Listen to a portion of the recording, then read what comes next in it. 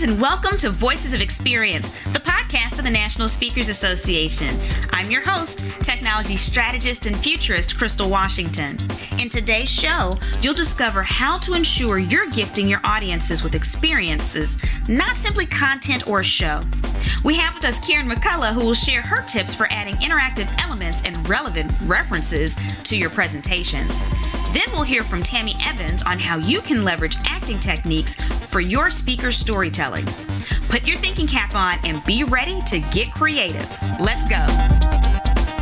On this segment of Voices of Experience, we have one of my favorite speakers in the world because she just happens to be my speaker mentor, Karen McCullough. Now, Karen McCullough averages anywhere between 50 to 60 corporate keynotes per year. So she's one of those wonderful, rare unicorns where she is a real keynoter, and that's almost all she does. So welcome to Voices of Experience, Karen. Hello, welcome. I'm glad to be here.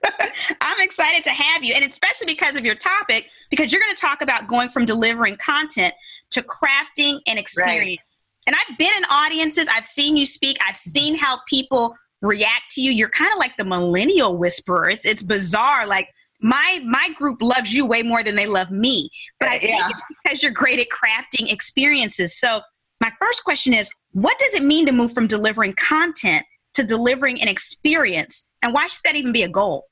Well, for me, really, content is how I started. I thought that was what we do as keynoters. I delivered content. And I started looking at my audiences, and as they got younger, millennials, I realized that they wanted to be part of the show. And I got excited about that because I wanted them to be part of the show. So I began doing and creating ideas and interactive segments where I could use the audience. And now I really work with each keynote, and every keynote that I write, I definitely put in the interactive and the fun game pieces. It's part of who I am now. And that's really what they expect. Oh, so it's not enough for us to just show up and deliver content anymore. After people have heard people like you, then the rest of us have the pressure of catching up is what you're telling us. You're setting the rest of us up. I don't know. I don't want to be that general. All I say is when they hire me, because usually they hire me to open, right? Okay. And they find me on my content. Don't get me wrong. They're looking for the content. But man, they want that experience. You know, they want me to get the party started, and they want me to be responsible for keeping that conversation going when I get off the stage. You know, keep it going throughout the conference. Okay, you said people hire you because you're supposed to get the party started. What if we want to get the party started? What kind of things should we include in our talks to create experiences? I can only talk from me. I am a pop culture junkie. So I get motivated by Game of Thrones, and I get motivated by Bravo TV, and I see these things on there. So you may see something from any show that's been on TV. I try to incorporate that game into it. I'm a lot about my perspective. So I've studied my content, and I give them my take on it. So as I talk about my perspective, I see heads nodding. And I think that those kind of really kind of a little off the edge, if you want to call it, ideas, get the conversations going. You know, you may not agree with me, but at least I've got you talking about the subject matter. So I don't bring everybody up on stage. I'm more of I go out to them sort of a person. Sometimes I do games. Sometimes I'm a little bit of Oprah. I'll walk around with my mic. It just depends on what I feel the audience needs. I do a conference call. Okay. I ask the meeting planner what it is that they want, what they need, and then I begin to bring in the fun. Okay. Bring in the fun. So, you know, you've mentioned that you're a mix of content with that fun. So can you share in a minute or less how you would basically outline a talk? Oh, well, I don't do, you know, we all know the standard talk, but I'm going beyond that right now. I have 3 things that I use in my talk. I open with curiosity. So I'm going to open, and right now I'm opening to a Smash Mouth song. And one of the things I talk about is, who remembers Smash Mouth in here? It gets them laughing right away. Just the word Smash Mouth is funny, and the song's pretty good. So I'm trying to get them in the very beginning in the opener to think, what is she going to talk about? This is interesting. You know, I'm going to close down my phone and I'm going to listen for an hour if that's what I get. Then I go into insights. So instead of my content, I think of it more as insights. What's new? What can I give them that will be relevant to today? So I try to mix my content up. So I go curiosity, insights, and at the end, I want blood. In the end, I want commitment. So I'm going to move them towards wanting to change. Okay. Move them towards loving millennials. I'm going to move millennials towards wanting to get to know me, a baby boomer, or whatever it is that I'm talking about. Mm-hmm. So it's curiosity, insights, and commitment. That's my outline. Kick. You like it? Yeah. Curiosity. Insights, commitment. See, I see it. I love it. So as you're incorporating these different games and things like that, you are naturally a creative person. You even have an arts background. People might not know that about you. But for the rest of us that may not be as artsy, do you mind sharing maybe your 3 favorite tools? That could be apps, websites, or other items for adding just a little something extra to your presentation? Yeah, I talk to people a lot about this. So if I'm doing a class on keynoting, I say, what inspires me? Mm-hmm. I have to be inspired. So I am really a podcast junkie. I listen to podcasts all the time. And my favorites are Seth Godin, Joe Rogan, How I Built This. Hey, Jane Atkinson, I love you out there, the speaker. And now my new famous love is Donald Miller. Mm-hmm. So I just spent quite a bit of investment with Donald Miller. Mm-hmm. And I've learned a lot about storyboarding and about making the audience the hero. Ooh. So this is my new thing. It's really focusing on the audience. So I'm not really a techie. Mm-hmm. I love my podcasts and I love my Bravo TV. Right. I watch a lot of Comedy Central. Okay.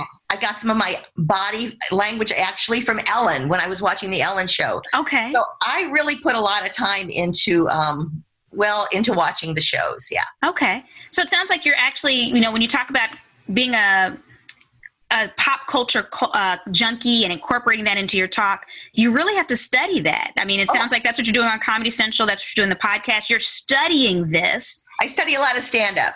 And I work on things. I try new things up here in my office, in my living room. And I have a videographer so I have my own videographer. I have my team. I have my creative team.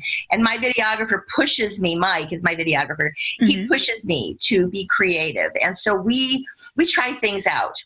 Ooh, some work and some don't. But you know what? I think that pushing that envelope has really given me a lot more confidence on stage to try new things. I can't give people the formula for how to be interactive because it really depends on your personality. Okay. I would tell people, what do you love to do? Mm-hmm. What is it that you love? What's the music you love? What's the comedy you love? Whatever it is that you're reading? Maybe it's CNBC and money. I have no idea. Mm-hmm. Bring it on stage with you. Start tapping into what you love and share that with the audience. Now let's build on the tips Karen shared by discovering how we can also incorporate acting techniques to better serve our clients and maybe help ourselves cheat a little bit. In studio today, we have Tammy Evans, CSP, who's been performing professionally for 29 years, and she's going to talk to us about leveraging acting techniques for storytelling. Tammy, thank you for joining us with Voices of Experience. My pleasure. You've been performing professionally for 25 years, but you weren't always a speaker. Correct. I have a Master of Fine Arts in Performance, and that started when I was a professional stage actress, which led into film and television acting. I taught university some communication and acting skills. I helped Jeff Daniels, the famous actor, start the Purple Rose Theater Company. Wow. And then with his help moved to New York City, where I worked on One Life to Live, Sex and the City. I ended up on the cutting room floor of several movies like Stepmom. Oh, wow. And then I got into voiceover work, and I became the voice for Nissan and Givenchy and People magazine. And one of the bits of work that I did went everywhere, and I think probably the listeners may have heard me. If you'll indulge me. Okay. Listen to this little piece of work. Your call is very important to us. Please remain on the line for the next available representative. So now... What? I know. Now you have a face to hate. Okay. Well, now that we all know how we know you, we all know Tammy Evans. We've all known you for a long time and didn't know it. So for the rest of us mere mortals that did not go to school for acting and haven't been in all these glamorous movies, why should the average professional speaker care about using acting techniques in their stories from the platform? So I think acting techniques can really add a powerful layer to help you engage with the audience, to help you connect with people on a deeper level. However, I have to say the caveat, my first thing to say is a caveat to say the number one thing I would recommend as far as implementing acting skills into your speech is to make sure that it isn't too polished. It isn't too performance perfect. And this was the lesson that I learned after being classically trained and acting professionally for so many years. I had to realize that willing suspension of disbelief, that fourth wall that all actors, we operate with the realization that the audience is saying, I'm going to pretend like there's a wall here, and then you are going to perform and we are going to applaud. You must break that wall. You must engage with the audience. And that is the biggest difference between acting or performing on that level and speaking and performing on that level. So it's that audience engagement. It's cutting through that fourth wall, really letting the energy of the audience intermingle with the energy of the speaker, and vice versa. Ooh. Having given that caveat, I have 3 things that I wanted to talk about. There are hundreds of ways to implement acting techniques into your speaking performance. Okay. But I've narrowed it down to 3. Let's hear them. And sometimes people tell me it's easier to remember things when there's like an acronym or things like that. And we're speakers, we love to have little taglines. So I know that there's I've been hearing a lot about something that helps people relax or helps alleviate pain. And it's kind of trending now, but I think it's going to be around for a long time, no matter when you're listening to this. And that is CBD oil. Oh, I didn't see this one coming. No.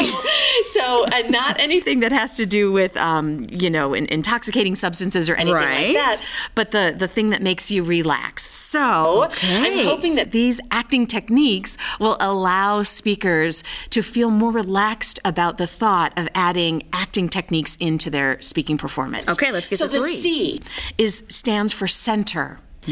An actor decides where the center of energy in their body is going to be when they're playing a character. Depending on what the character wants to get across, they will change where that center of energy is in their body. For instance, if you're playing a character who is very intellectual, very heady and cerebral, you may put the center of your energy up in your forehead. That may be where you just focus that energy to gather in your body. It changes the way you walk. It changes the way you turn your body and move. It changes the way you interact. I'd like to encourage speakers to think about having a center when they speak. So if you are a speaker that is extremely analytical, then you would want to perhaps think about having that energy in your prefrontal cortex so that all of your energy is going to that place and all of your energy is going out from that place. Likewise, if you are a heart-centered speaker and you want that passion to really come through, think about your energy accumulating in your body in that place. It changes the way you move across the stage. It changes the way that you outwardly give energy and inwardly receive energy from the audience. Perfect. So that's centering. Okay. Where is your center? Okay. The second one is B, which stands for blocking in this case. Oh. Blocking is the theatrical way of saying movement on stage. I think blocking can be a critical tool for speakers in the fact that it will help you know where you are going to be on stage and why you are going to be there. This is a suggestion. This is a common suggestion of how the audience reads blocking. Down stage right, which is if you are the speaker, that would be your right hand. Okay. And down means you're the closest to the audience. Okay. In the olden days, stages used to be raked, which means tilted, so that they were highest at the very back of the stage, meaning up stage. Okay. And they were lowest at the front of the stage, meaning down stage. Okay. Stage right is to the actor's right. Stage left is to the actor's left. Okay. So if you are talking about blocking or setting a movement, if you walked down stage right, that would be the past. Okay. If you lock that in and think anything that you're talking about happened in the past, would happen downstage right. Okay. Another suggestion I would make is that downstage left would be the future. Okay, that's logical. So if you're a speaker talking about in 1936 when leadership, development was starting and people, you might want to walk downstage right. Now, as you talk about the journey that leadership has gone through over the past 25 years, you may walk across the stage to downstage left so that you are making the natural progression of past to present, and your audience can follow you physically along as they follow you mentally along. So that is just an idea. The other thing that blocking really helps with is that if you rehearse your speech in the locations that you have set on stage for each part of your speech, your physicality of landing on the spot that you have blocked for that speech will also help you remember the concept that you wanted to share in that speech. If you wander on the stage back and forth, then you're wandering a lot of times in your mind. But if you know that I'm walking to the left of the lectern for the fact and statistic that I want to share at this point, and then I'm walking downstage left because I want to talk about the impact that statistic has on the future growth and development, your body will naturally allow your mind to remember the concepts that you are going to share. So it'll help both the audience as well as you with your memorization. Absolutely. The third is D, which stands for diction. Professional performers spend hours and hours perfecting diction. I think that someone who has an accent, someone who has an interesting rhythm in their voice, someone who has a unique way of sharing words is brilliant. You should want to be diverse in that way. You should want to be distinct in that way. However, I think every single speaker and performer can afford to spend a little bit of time getting more clear on their diction. Okay. And diction really is just about the words that you use and how they come out of your mouth so that they are easier to understand for the audience. Okay. Now, a really easy example is in the Great Lakes region where I grew up, there's a common word. I grew up in Michigan, which is called the mitten state, right? So it's shaped like a mitten. Right. Now, if you say the word mitten, there are 3 ways to say the word mitten. Okay. If I say, I'm from Michigan, the mitten state, that sounds overproduced. That sounds overdone. Okay. So if I say, I'm from Michigan, it's the mitten state. That's dictated. So if you find that balance of, I'm from Michigan, it's the mitten state. Right. You've got the consonants in there, they're represented. This takes practice, this takes rehearsal, and my favorite way to have people rehearse this is to have their earbuds in so they don't look crazy and walk through airports or through the streets of your city and just talk your talk. Say your speech. Just walk along. And that way, with all of the sounds that are going on, all the things that are happening, you will be forced to dictate more in order to be heard. And you can record it, so you can actually listen to if you sound over-dictated or under-dictated. This is brilliant, Tammy.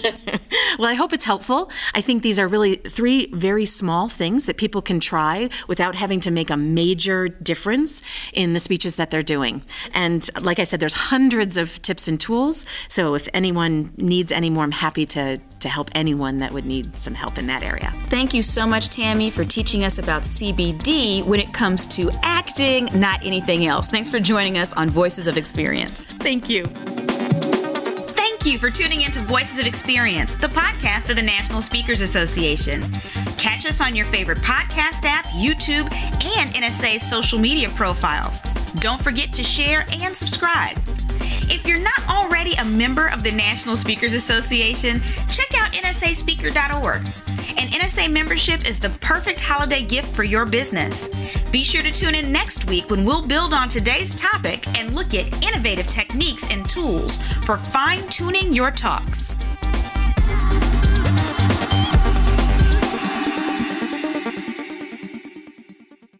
This podcast is a part of the C-Suite Radio Network. For more top business podcasts, visit c-suiteradio.com.